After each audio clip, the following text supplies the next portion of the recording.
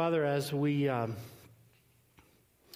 pause now and begin to look at, again, your goodness, and Father, what you desire from us, Lord, we turn to you in faith.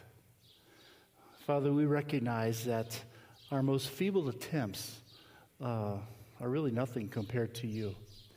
But yet, you've given us the honor and the privilege of partnering together with you and reaching this county for you. So we pray that you would be with us today, enjoy us, laugh at us as we try our hardest, Lord, to make sense out of things.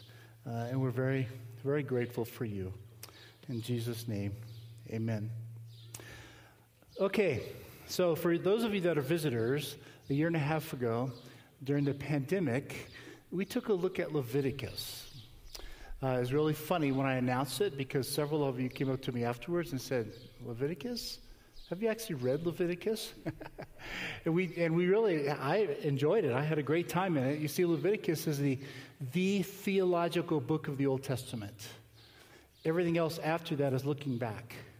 But the core theology of holiness is found in Leviticus. And Leviticus, everything that's talked about is scattered all throughout the New Testament. Priesthood, sacrifice, cleanness, uncleanness, all of that stuff. So we spent the last year and a half asking the question, what is God doing with the church? And what is our responsibility as a church? And I use the metaphor that Leviticus is a blueprint. It's a blueprint for what God desires. But the problem with the blueprint is it's just a piece of paper. That's all it is. You need a builder. And that's what happened at Pentecost when the Holy Spirit came. That's why Paul could say we were being built into a spiritual house. Peter can say a spiritual temple. And so this building, this spiritual house, this temple is being built, and that's the Holy Spirit is the builder. So we've taken the last year and a half and looked at what are the attributes of this building. And for the summer, we're focusing on the concept of goodness. You rarely hear sermons on goodness. But goodness, the Hebrew word for goodness occurs over 700 times in the Bible. So it's obviously very important. It talks about God and it talks about what God is doing within us to create this sense of goodness. Well, in the middle of all this, a year and a half ago, it wasn't front page news like it is today, is all of the churches that are in trouble. If you follow the social media at all, you know that pastors are being charged for everything from sexual abuse to sexual assault. They're being accused of being very dominating, all kinds of things like that. And there's a lot of studies that have been done to figure out what happened. Okay? What happened? Why do we have churches falling almost every week? I mean, a pastor is falling almost every week now. And my own personal thought, and I'm not alone in this, I've talked to several other of my friends, other scholars, is that one of the things that's missing in the church is this concept of goodness. We've deviated along very different pathways, and we've given up on something that is very central to the Bible. So I argued a couple of weeks ago that there's 3 Hebrew words that kind of are woven throughout the scriptures that we need to pay attention to. One is the word chesed. That's just a fun word to say. Just say it. Chesed. Say it. Chesed, yeah. That's the loving kindness of God. God acts out of love because of his commitment to his covenant, his promise. He's not going to deviate from that. And then out of that is generated 2 other words. One is the word reeve, which is justice or lawsuit. And and I read a couple of those to you 2 weeks ago, many of the prophets, they organized their language around a lawsuit. God is suing the Israelites for breaking the covenant, and he's suing the gods for leading them astray. But then on the other side of that is this Hebrew word tov, which is goodness. And so those 2 go together. And then also when we talked about Roe versus Wade, thank you again for all of your comments.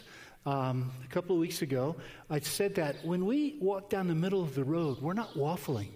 That's not it at all. You see, one of the challenges we have as Christians is to always navigate theological tension in the midst of a fallen, broken world. For example, we have truth and grace. As we move toward truth, we tend to diminish grace. As we move toward grace, we tend to diminish truth. And so there's no clear path on how to do that. Jesus gives us a lot of examples, and it's different. Every example is a little different on how he managed it. Another tension is justice and mercy or redemption. As we demand justice, we tend to lose something with mercy and redemption. As we move toward mercy and grace, we lose something with justice. And so it is not easy. I mean, this is one of the most complex challenges any Christian faces, is navigating between these theological tensions that are both true. And why is the tension there? Because it's a fallen world, and we have to make sense of it. And so we're spending the summer looking at goodness, but think of goodness as a diamond. It's got all these facets, and as you begin to spin the diamond, light refracts in all these different directions. So today we're going to talk about empathy. Empathy is a key part. One of the things that many of these studies have come up with is that these churches that have created toxic cultures there's no empathy within the church. That's not a dynamic that is operating and powerful. And you know what? That's human nature. How many of you, not looking for you to raise your hand, this is a rhetorical question unless you want to stand up and highlight yourself. We always enjoy that. It makes the sermon more fun. How many of you, when you pull up to a stop sign and there's a person begging for food, think of the options? Okay, I ask this all the time in the classroom. How many of you think, oh, I really need to help this person? Or, how many of you think, this is a government program? Or, how many of you think if they were just a little more responsible, they wouldn't be there? Or how many of you think, this is just a scam? See how easy it is to slide off of that empathetic platform into a whole variety of mess? It is so easy, it's like breathing. And so to really cultivate this dynamic of empathy, it is not easy. It's one of the most challenging things in life. It's so easy. When I do it in the classroom, how many of you think there's a government program? Or you go, I'm responsible. 100% of the time, there's a government program. And if you think about the way our politics are organized in our country, we tend to move along these lines. Okay? Well, what about empathy? What about that? Where does that fit in? You see, empathy is one of the antidotes to toxicity, because the very nature of empathy is putting yourself in another person's shoes to feel their pain. It's different than sympathy. It's far different, okay, than pity.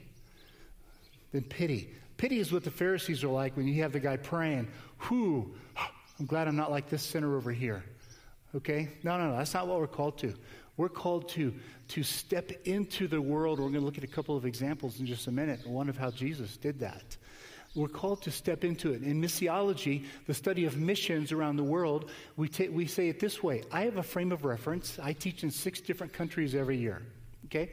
So when I step into a Hindu country or a Buddhist country or a voodoo country, any of those, whatever, a Buddhist, any of those countries that I step into, I can't use the standard language. For example, in Hindu countries, in Hindu philosophy, they don't have the concept of dignity. If I start using a word, they don't even know what it means. And so what happens is they enculturate it so that it fits their worldview rather than the word transforming them into the image of Christ. So when I go to different countries, they all have different cultural sets. I have my frame of reference, and each of them has their frame of reference. And so part of speaking and teaching in foreign countries or different countries or wherever you go is I'm stepping into a frame of reference that's not quite mine. Okay? I mentioned a little bit back, I spoke at a conference in Nashville. It was all women. That was a different frame of reference. Okay? I finally found one guy, the policeman. I walked up to him and I just stood next to him and I go, there's like 700 or 800 women. I said, a dude. And he goes, yeah, I know, a lot of estrogen here. And I said, I think I'll be okay, but if I get in trouble, can I borrow your gun? And we're laughing. But it's all women. That's a whole different frame of reference for me. All right? Same thing I experience when I go around the world is that I have to figure out what frame of reference am I stepping into. Otherwise, the language that I use loses its power. because you naturally want to change words so that they fit your frame of reference. And for the gospel to truly be catalytic and transformative, we have to bring that message in such a way that you're going, huh? Wow, really? Really? And especially in our culture now where Christianity has such a stereotype. It's just amazing. And so the more stereotypical the world is, and the more pastors fall, the thicker, the more unflexible that stereotype is. Oh, you're just a Christian, you're like that. I had a guy say to me that when Roe versus Wade came time, it's time to do away with evangelicals, and that means you. I said, well, you think evangelicals are the ones that are responsible for this?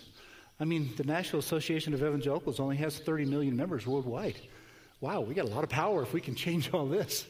He doesn't understand the concept of who God might be. See what happens? And so because the stereotype is so rigid that it gives us more opportunity, honestly, than I've seen in my lifetime to be authentic and be real. So why are you so angry? Why are you so divided? Why are you so hostile? Why? Okay, now it comes out because I think curiosity is a really important trait for a senior pastor, or any pastor for that matter. We talk about that in the classrooms. In fact, next week I'll be teaching a class at Denver Seminary, and that's one of the traits of a good pastor, a healthy pastor, is one who's just really curious. But another way to say it is one who's empathetic. Who are you? Tell me, I've asked this question thousands of times in coffee shops and bars. Tell me how you got to where you are. I don't want, whatever kind of pastor it was that created this image in your mind that you hate me, that's not the type of pastor I want to be. I mean, I get it if we have a disagreement. I'm okay with that. But I don't want to be the type of pastor that falls into that stereotype. So tell me what happened to get you where you are. And the stories, they are heartbreaking. Heartbreaking at the way we have treated non-Christians around the world. I'm not going to lie to you.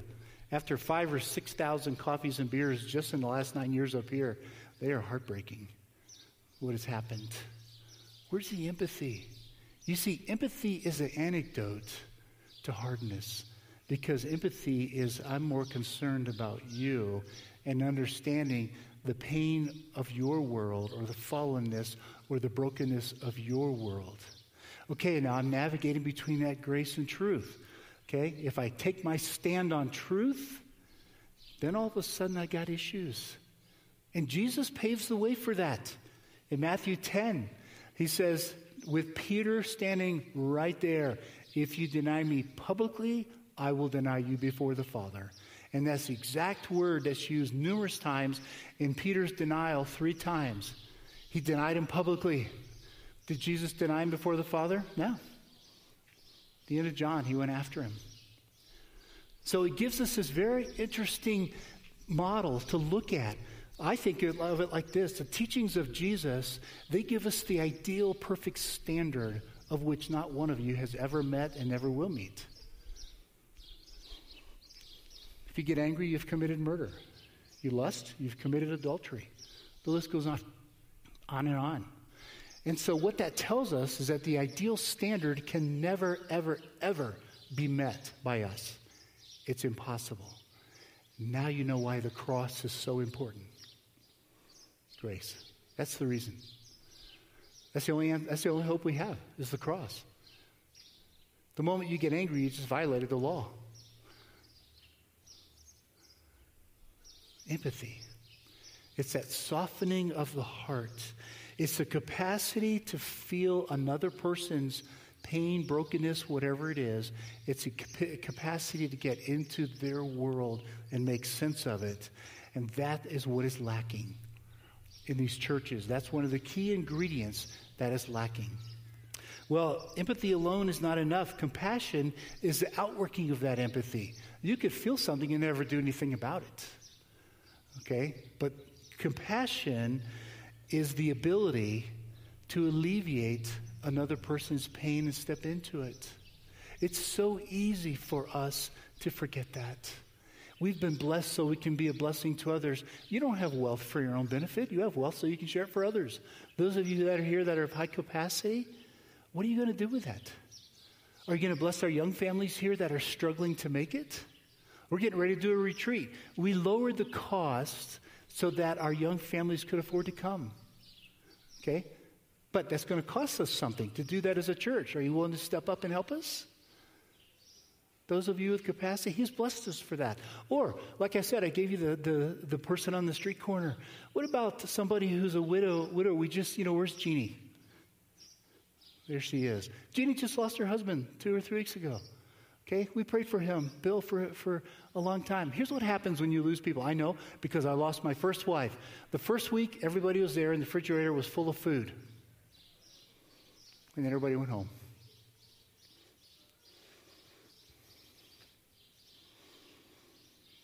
I remember my first night alone, a week later. It was just me. And I just sat down and started to sob. Nobody came. Nobody showed up. Now, I realize that you can't live in her pain like she does. But empathy says you're not going to forget her. You know what I do when somebody loses a spouse? I usually set up a calendar appointment for 30 days out. And that's when I send my card. 30 days out. When it's silent.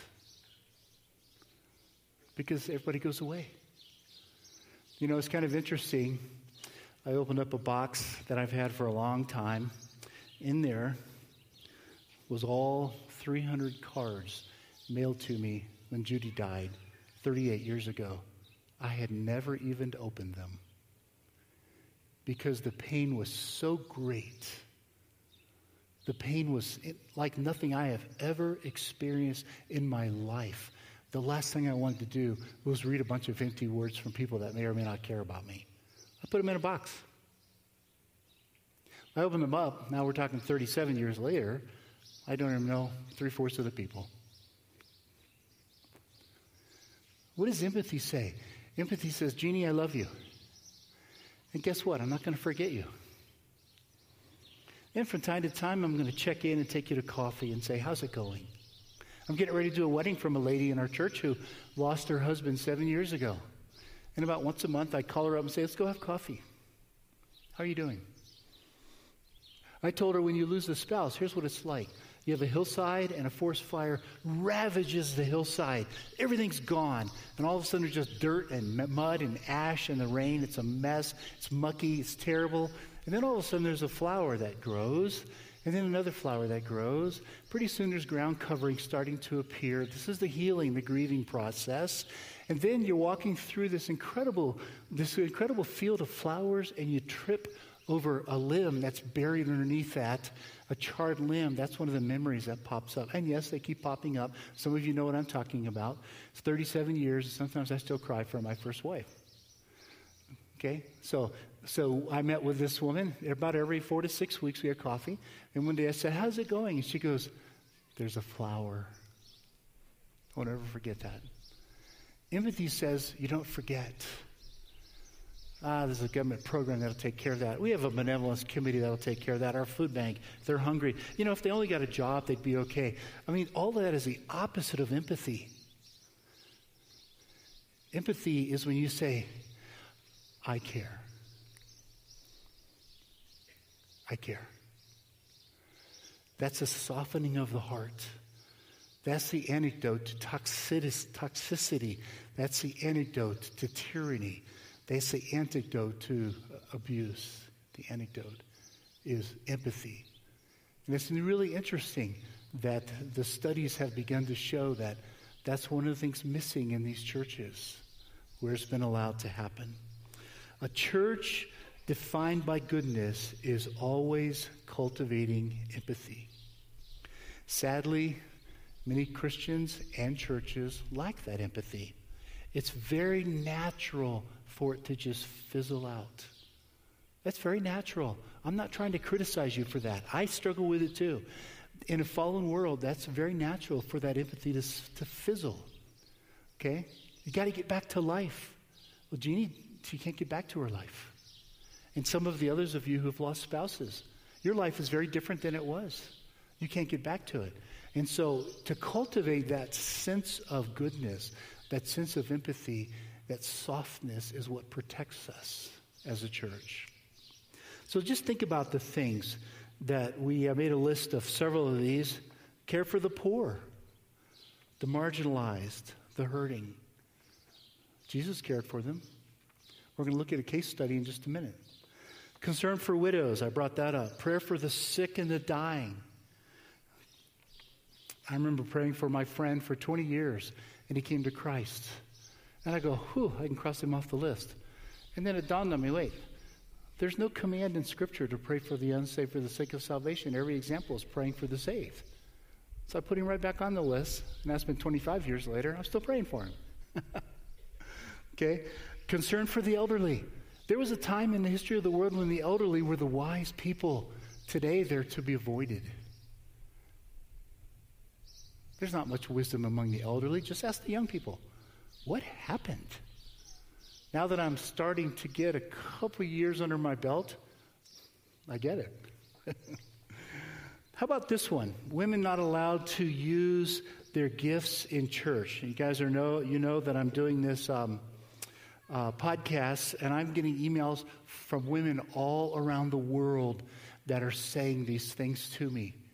One woman, she said, I sat there and listened to what you had to say, and she said, and I began to weep. And she said, I began to weep because I thought, maybe there's a pastor who believes in true grace. You know how that saddens me? That doesn't make me feel good that I had that impact. It saddens me that she's a grown woman and this is the first time she thinks that. I'm getting this from all over the world, from women. Okay? One of the things we learn in Scripture is various ways to approach the Bible in our what we call hermeneutics, our interpretation, our study of the Bible. We obviously look at verbs and syntax and blah, blah, blah. We look at context. We look at theology. We look at all that.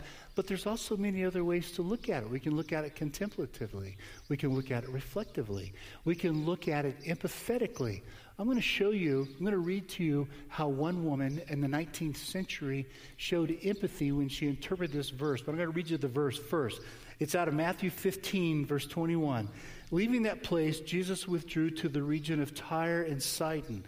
A Canaanite woman, now remember this is a Canaanite woman, okay? A Canaanite woman came from that vicinity, came to him crying out, Lord, Son of David, have mercy on me. My daughter is demon-possessed and suffering terribly. Jesus did not answer a word, so his disciples came to him and urged him, send her away, for she keeps crying out after us. He answered, I was sent only to the lost sheep of Israel. The woman came and knelt before him. Lord, help me, she said. He replied, it is not right to take the children's bread and toss it to dogs.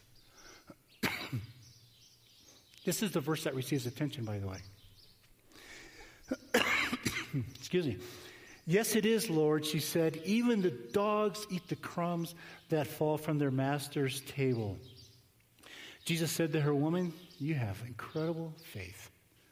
Your request is granted. Her daughter was healed at that very moment.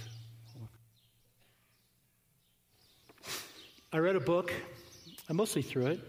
These are women in the story of Jesus. It's looking at the women in the Bible through the eyes of 19th century biblical interpreters.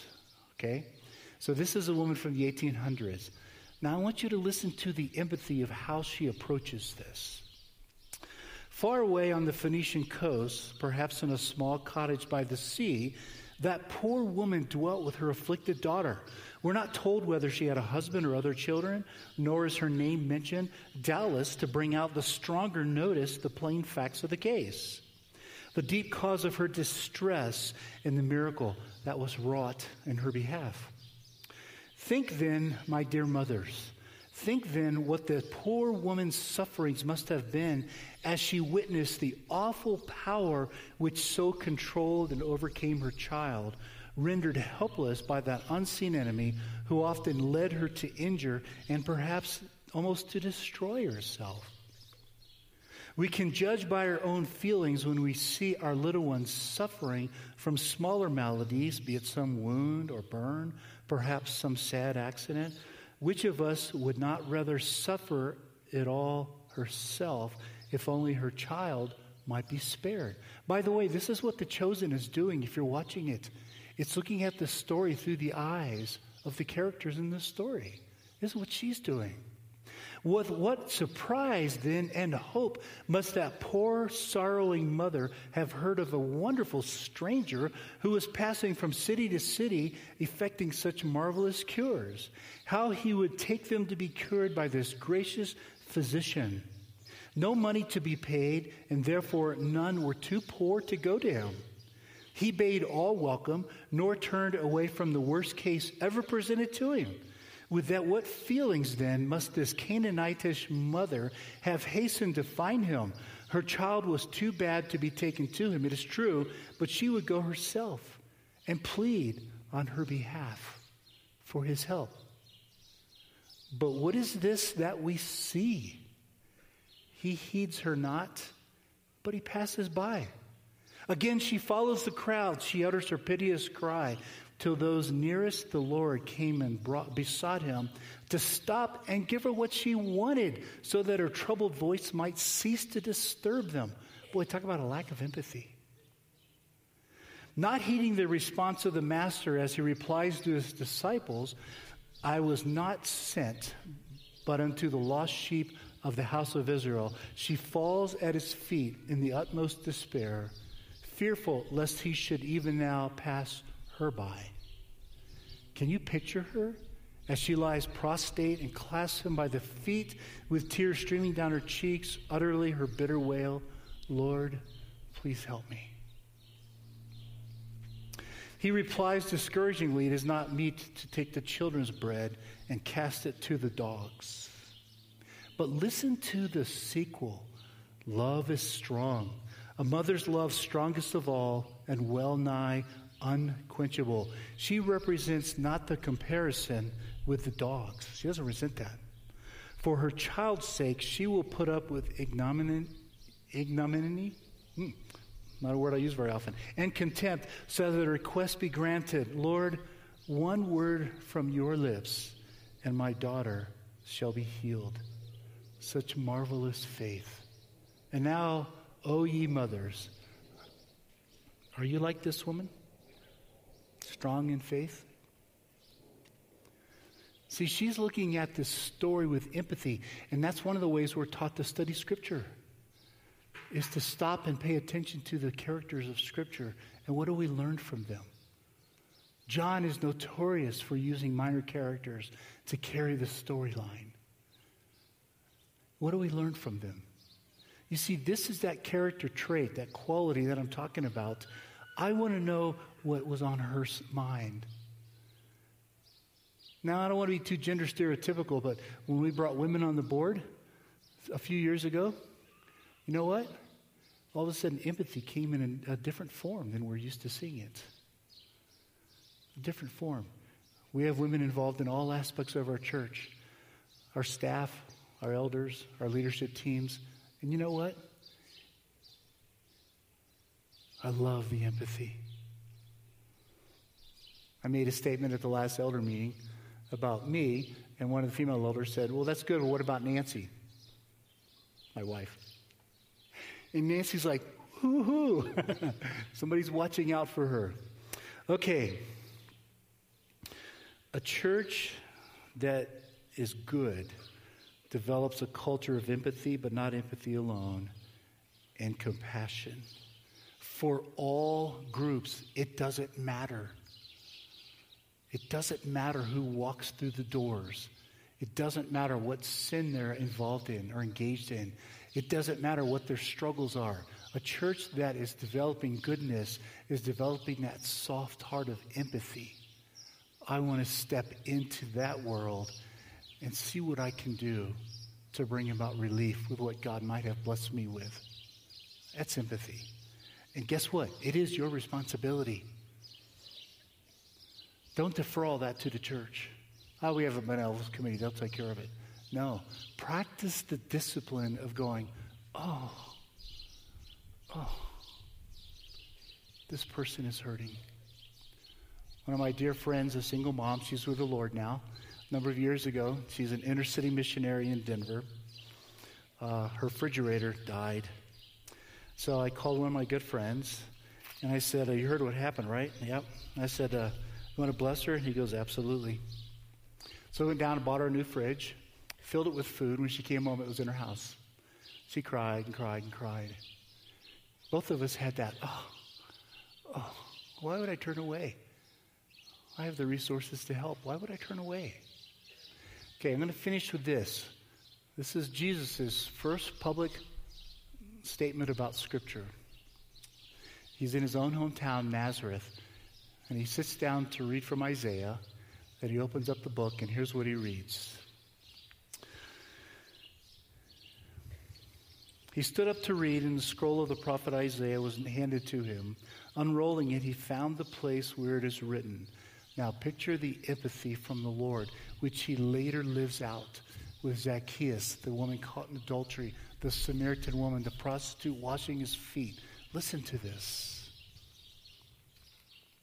The Spirit of the Lord is on me because he has anointed me to proclaim good news. Good news to the poor. Don't leave them floundering. But not only that, he has sent me to proclaim freedom for the prisoners, those that are stuck in their sin, can't get out of it. Recovery of sight for the blind, that's healing people. To set the oppressed free, to proclaim the year of the Lord's favor. All of your debts are forgiven. This is the Jesus that we serve, right here. Proverbs 27:19. Take this home with you and ask yourself this question, because if you at all look on social media, you'll see that this is so true. As water reflects the face, so one's life reflects the heart. I'm astounded at how cold and hostile social media is. Where's the warmth? Where's the compassion? Where's the love? Where's the empathy? So when you look at your life, what is it reflecting? And the same is true for our church. Our lives reflect what we truly believe. I've said all along, I mean, it's old language now, but show me your day timer and show me your checkbook and I can tell you what your priorities are. It doesn't matter what you say. It really doesn't. It's like Jesus, it matters what you do. Are you cultivating a heart of empathy? Because that's necessary to protect this church. And for those of you that are visitors, does your church cultivate empathy? It's necessary. Father, thank you. Thank you for sending us a son to die for us. But not only that, a son to love us. A son to stop along the way and hear a mother's plea and heal her daughter. A son who would take a sinner, sinful woman, probably a prostitute, into the home of a prostitute, into the home of a Pharisee, not ashamed of her. A son who would step down and tell Zacchaeus, a chief tax collector, everybody hated, come on, Zacchaeus, I'm eating in your house today. He's not ashamed. Wasn't ashamed at all. A son who would kneel with a woman caught in adultery, full of shame and humiliation and embarrassment, and just love her. Thank you for sending us that kind of son. Help us to be that type of church and those types of Christians. In Jesus' name, amen.